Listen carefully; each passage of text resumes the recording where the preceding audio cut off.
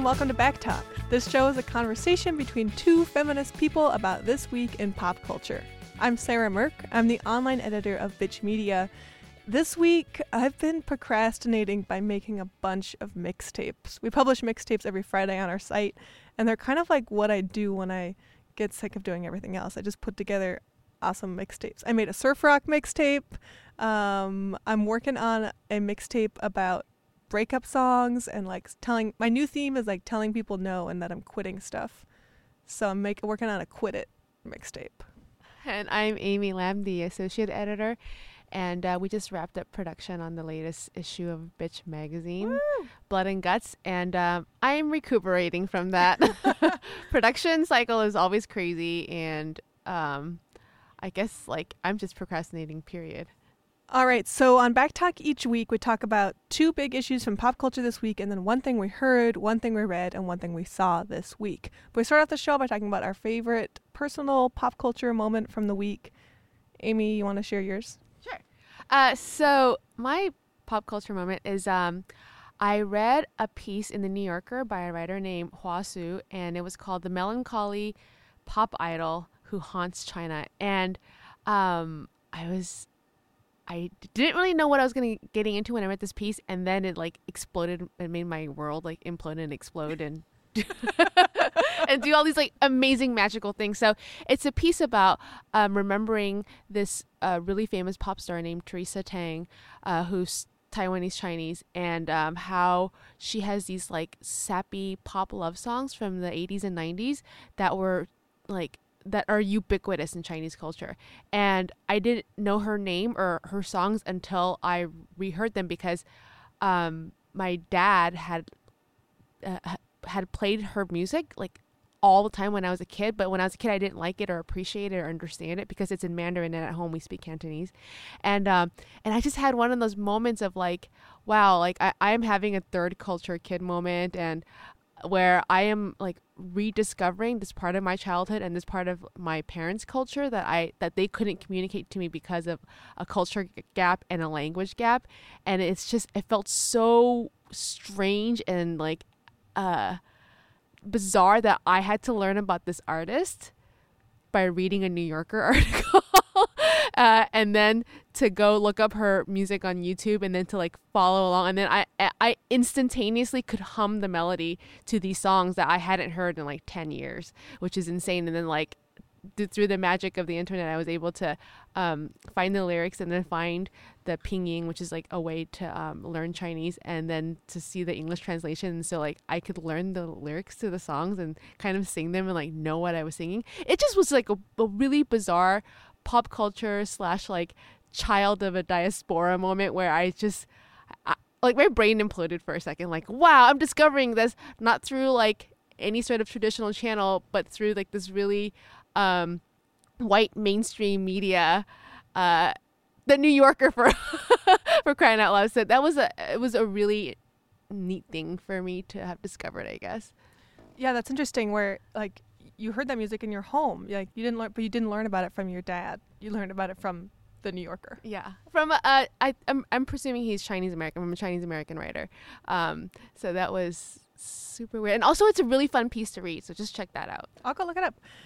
My favorite pop culture moment from the week was not nearly as personal or poignant as yours. Mine is that I saw Aliens in theaters. The sequel to, of course, the movie Alien, starring Sigourney Weaver as Ellen Ripley, the one of my favorite heroes ever. And I had never seen Aliens before. I love the movie Alien. I'm a little bit obsessed with it, but I'd never seen Aliens because I'm really, really bad with scary movies. They are scary. It takes me a long time to work up to seeing a movie that I know is going to be scary, because I'm so bad with violence. I freak out and grab things and have to close my eyes for half of the time. So seeing Aliens in theaters was a big step for me, and that movie is so great. It's so great, and is now totally haunting my dreams because those aliens are terrifying. They are just as scary as I feared. And those effects still live up. Oh yeah.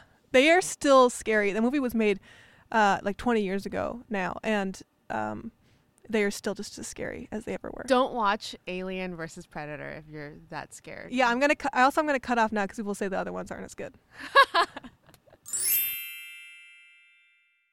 Okay, let's go to our first topic of the week, which we're talking about Planned Parenthood. Planned Parenthood is in the news this week.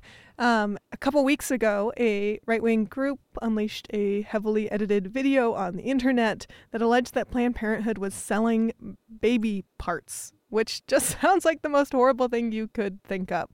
And this was a video that it turns out was recorded about 2 years ago and was super heavily edited to create the perception that a Planned Parenthood representative who was talking to what she thought were sort of corporate people about a practice called tissue donation, where if you get an abortion, you can donate the tissues of the fetus to medical research, like stem cell research.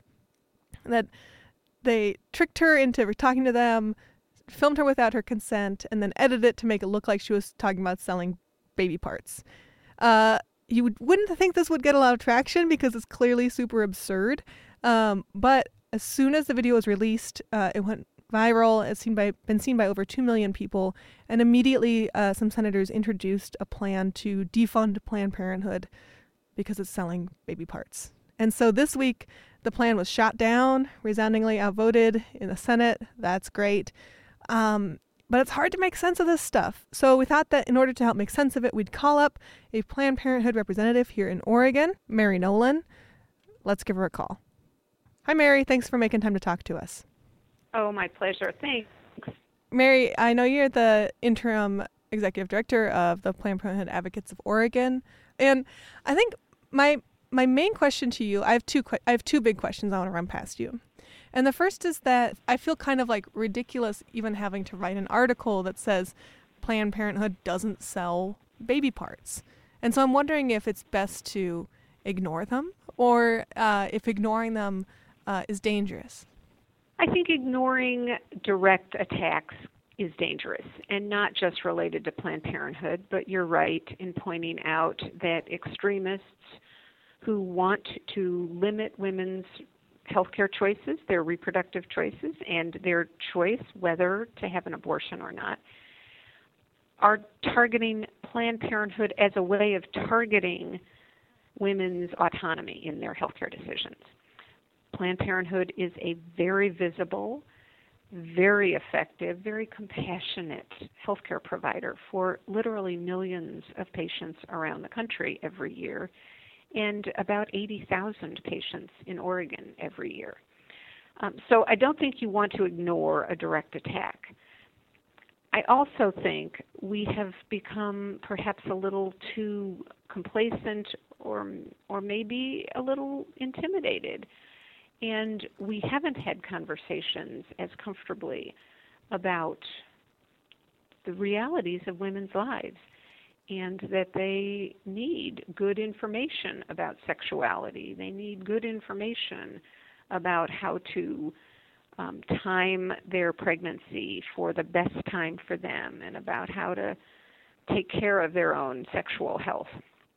And particularly, we have collectively allowed ourselves to be intimidated and talk about abortion kind of in hushed tones instead of matter-of-factly.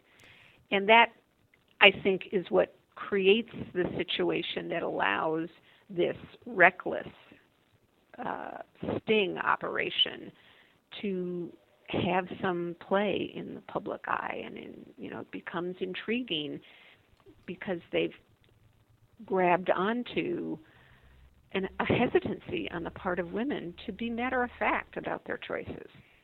Well, that's something that that bothers me about this debate in general, is that I feel like it's really like the right wing that has set the tone of the conversation and has set the frame for how we talk about it, where, instead of spending our time being really proactive about pushing forward reproductive rights, instead reproductive rights advocates are having to fight just to stay where we are in almost every state in the country, having to just fight to have what we already have.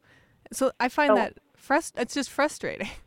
I share your frustration. I think it is frustrating, and I think we are seeing some evidence that this most recent attack is actually backfiring on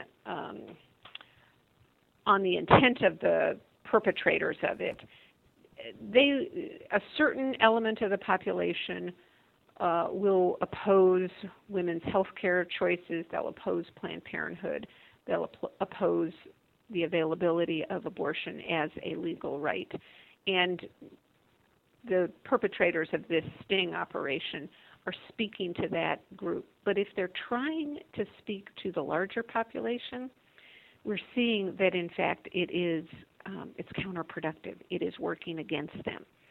That radical leftist publication, the Wall Street Journal, recently published a poll saying that Planned Parenthood is regarded with a higher level of esteem and respect than both political parties, than the NRA even, than all the presidential candidates for 2016, than the Supreme Court.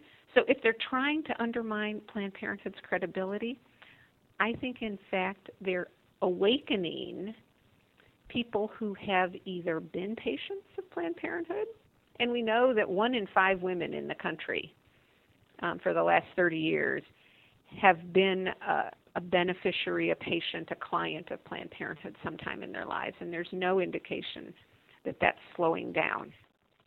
So I've got one last question for you, and it ties into that, which is this week in the Senate there was a plan introduced to defund Planned Parenthood, and it was voted down.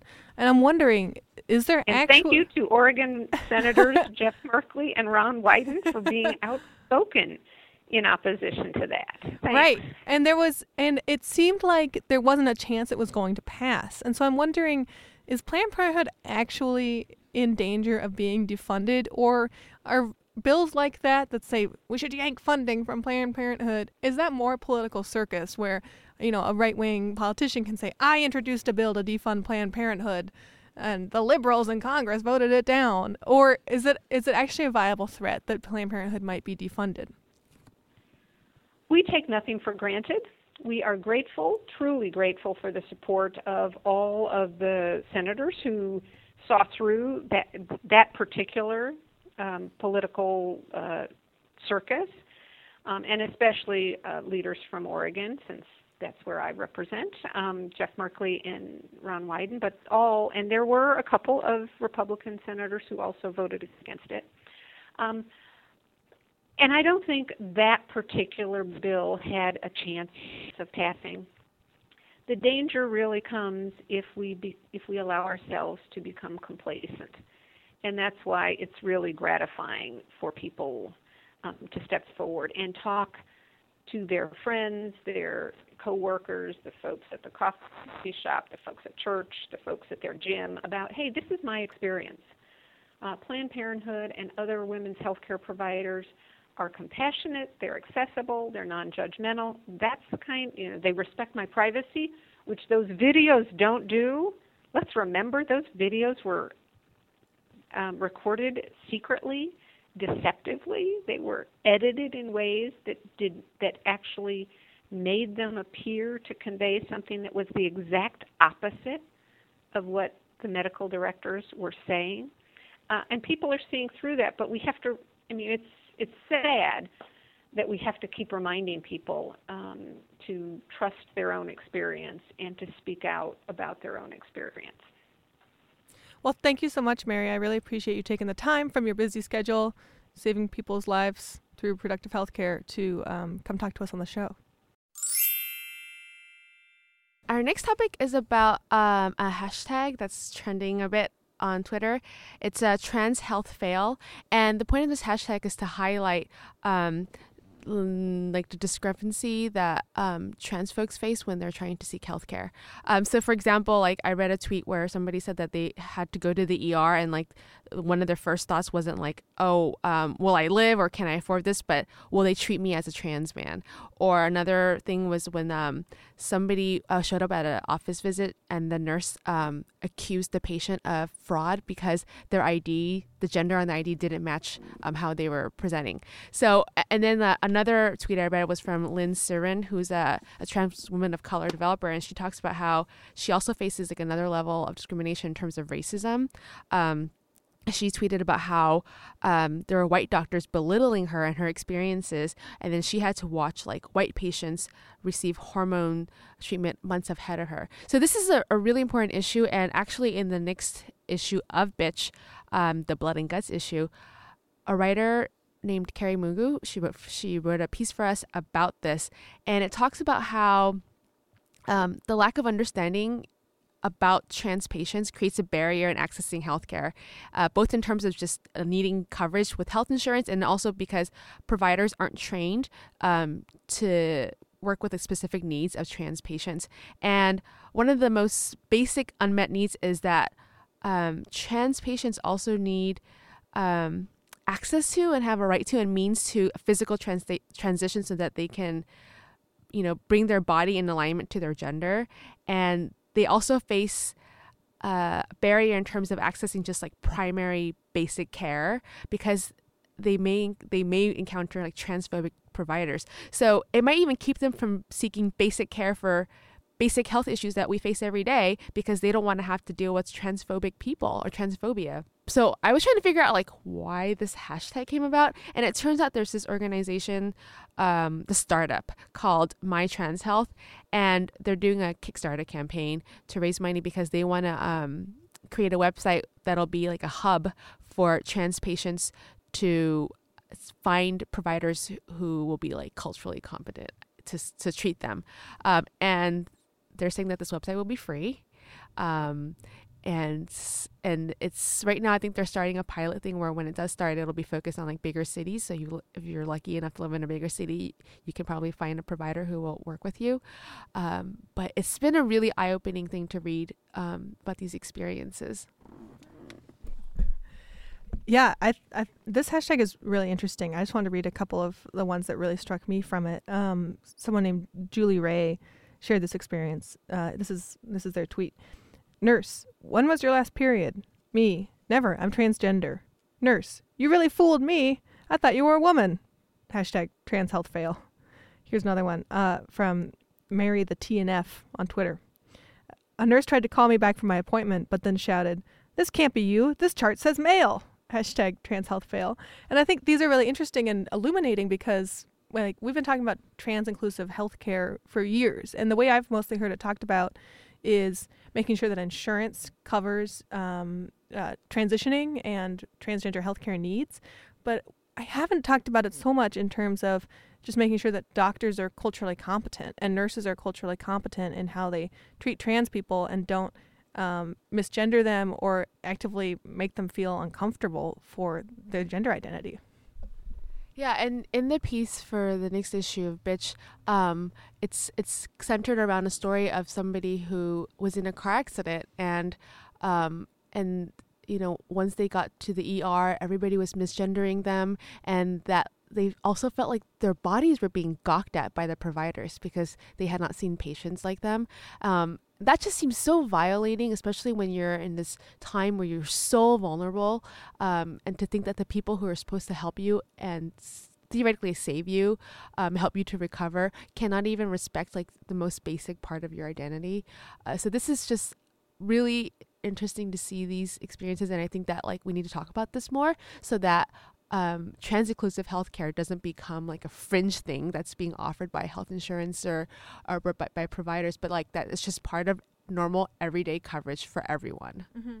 Yeah, I think most people are kind of a little bit nervous about going to the doctor. I know I'm always nervous about going to the doctor and nervous about them judging me, and I like get really sensitive about it. like anything they say about my body, I'm like, what are you saying about my blood pressure? My blood pressure's fine, And so I think adding gender identity to that is like another layer of feeling like, oh fuck, is this something that that they're going to make it into a big deal, or that I'm not going to be treated fairly because of this. Right. Like they'll make it into a big deal and then I won't receive adequate care. Because there was in some of those tweets there, people were saying that like I actually received like inadequate care to the point where it may have really affected my life in a long-term detrimental way. That's really scary.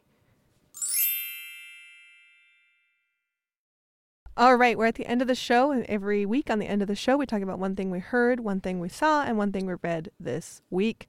Do you want to start it off, Amy? You've got, just go for it. Yeah. So speaking of trans issues, so I Am Kate premiered, I think, last week, and so far it's been a really interesting show. And that's Caitlyn Jenner's not reality show, docu-series? Yeah, quote unquote docu. It's a reality show, guys, with a lot of soft filters. But I'm not here to talk about that show because it's already has so much publicity. But that like to talk about that things like this have already existed. So late last year, Laura Jane Grace from the band Against Me, she put out a series through AOL called True Trans. And so Laura Jane Grace is in the band called Against Me, and she came out as trans I want to say 2 or 3 years ago. And so like last year, she stars in this series, and it's a 10-episode thing where it's about like 7 to 9 minutes long per episode. But the episode titles are like growing up or coming out, relationships, trans parenting, and acceptance. So it's just like to chart her journey, and she meets a lot of different folks along the way so that they can also talk about their stories. This show is interesting because it kind of like it goes in and out of her life as a musician, and how that affected her coming out story, and how that affects like how who her circle of people are. And there's also like really great music throughout because Against Me is an awesome band. My only gripe about the show is that like at the beginning of each episode, she talks about how she's like going to meet all these gender variant people. Of all different walks of life, but it's also very white. There's just like a very small handful of trans people of color on the show. So I'm definitely in support of more trans folks of color and their voices being heard in this and all these stories that are being told. And another thing is that just recently this week, Transgender Law Center launched this really neat series called Truth. Truth is like a smushed together way of saying trans youth, and it's a series where they're looking and talking with trans and gender nonconforming youth, and they're calling it like a storytelling movement, where they get to share their own stories in their own words, and there's like a series of videos where these young trans people are talking about how they like their experiences and their journeys, and it's really moving because in many of these videos, you also see them with their parents. And it's so great to see supportive parents of trans kids talking about like being 100% behind their kids. I want to play a clip here of one of the little episodes. And it's about this trans youth. Their name is Danny. And this is their dad talking about them. And then you'll hear Danny after that. Danny has taken their status as someone who doesn't fit every traditional slot in society. Danny has taken that experience, and I think it's really fueled their desire to seek change in the world, to be, an advocate for social justice, and to see that growing in my child over the last few years has really been a great experience. If I were to tell someone what it means for me to be non-binary, I would say, I am embarking on a magical gender adventure. No, really. I would say, I'm non-binary, but at the end of the day, I'm a normal kid, trying to live a normal life. I'm trying to make some friends. I'm trying to have a good time. So where can people watch these shows? So True Trans is, you just go ahead and search True Trans. It is sponsored through AOL. And then Truth, the campaign through the Transgender Law Center. Just search it and you'll find it. Cool. Next, you read something good. Yes, I read something. I read Kelly Link's new book, Get in Trouble. So I was like totally unfamiliar with her, but it's a collection of short stories, and I was a little skeptical at first because it's like kind of fantasy magical realism stuff. And I do actually really love magical realism, but I wasn't sure if I could get into it, and I got into it. It is so good, especially because I have a short attention span, so that the short story format really works for me. And then I think the reason why I like her brand of like magical realism / fantasy is because there's like this tinge of horror, but not like bloody monster horror, but like real life fucked up shit horror, which I really like can get into and feels visceral for me. It's like otherworldly, but of this world. Like for example, there's like stories about like this hotel is holding conventions, and there's like a superhero convention, there's like a dentist convention, and you have to like look at these people and figure out whether they're like a dentist or a superhero. So like little things like that are just about like everyday like hidden ghosts or like fairy tale like settings. And actually earlier this year we had a review of the book by writer Lindsay Merbaum on our website on bitchmedia.org, and she pointed out that Kelly Link is actually really more known for her young adult fiction, and that this is her first book for adults in 10 years. And another interesting thing about Lindsay Merbaum's review is that she points out that this book has a really keen insight into adolescence. And I hadn't thought about that because there are also stories about adulthood and adult stuff. But Kelly Link does such an amazing job at writing from the interior life of a adolescence, that like there is this one story about this young woman, and she's like really jealous because her friend has these toys that are called boyfriends, that are like these gigantic real life versions of like boys, like a vampire or a werewolf or a ghost, and how like she's kind of like frenemies with her friend, and how envious she is of her having this toy. And like I was reading it and I'm like, yes, I feel this envy too. I want that toy. Why don't I have? And I was like, I literally went back to middle school reading this. Like just my gut feelings went back there. Like I didn't have these toys or access to these toys, but it's a great book, and it's awesome. It's Kelly Link, Get in Trouble. So read some Kelly Link and you'll feel like you're a teenager again in a bad way. All right, we'll close the show with a song that both Amy and I love. This is from Seattle band La Luz, who has a new album coming out this month called Weirdo Shrine. I love that name, Weirdo Shrine, for their album. La Luz is a Seattle band. They play, I'm so bad at describing music, but I think of them as like kind of garagey surf rock. Yes, dreamy surf rock. Dreamy surf rock. This was the inspiration for the surf rock mixtape that I put together that I was talking about at the beginning of the show. I listened to this album and I love it. So we're going to play you out with some surf rock from La Luz. The name of the song is You Disappear off the album Weirdo Shrine. You'll love it. I promise. Goodbye.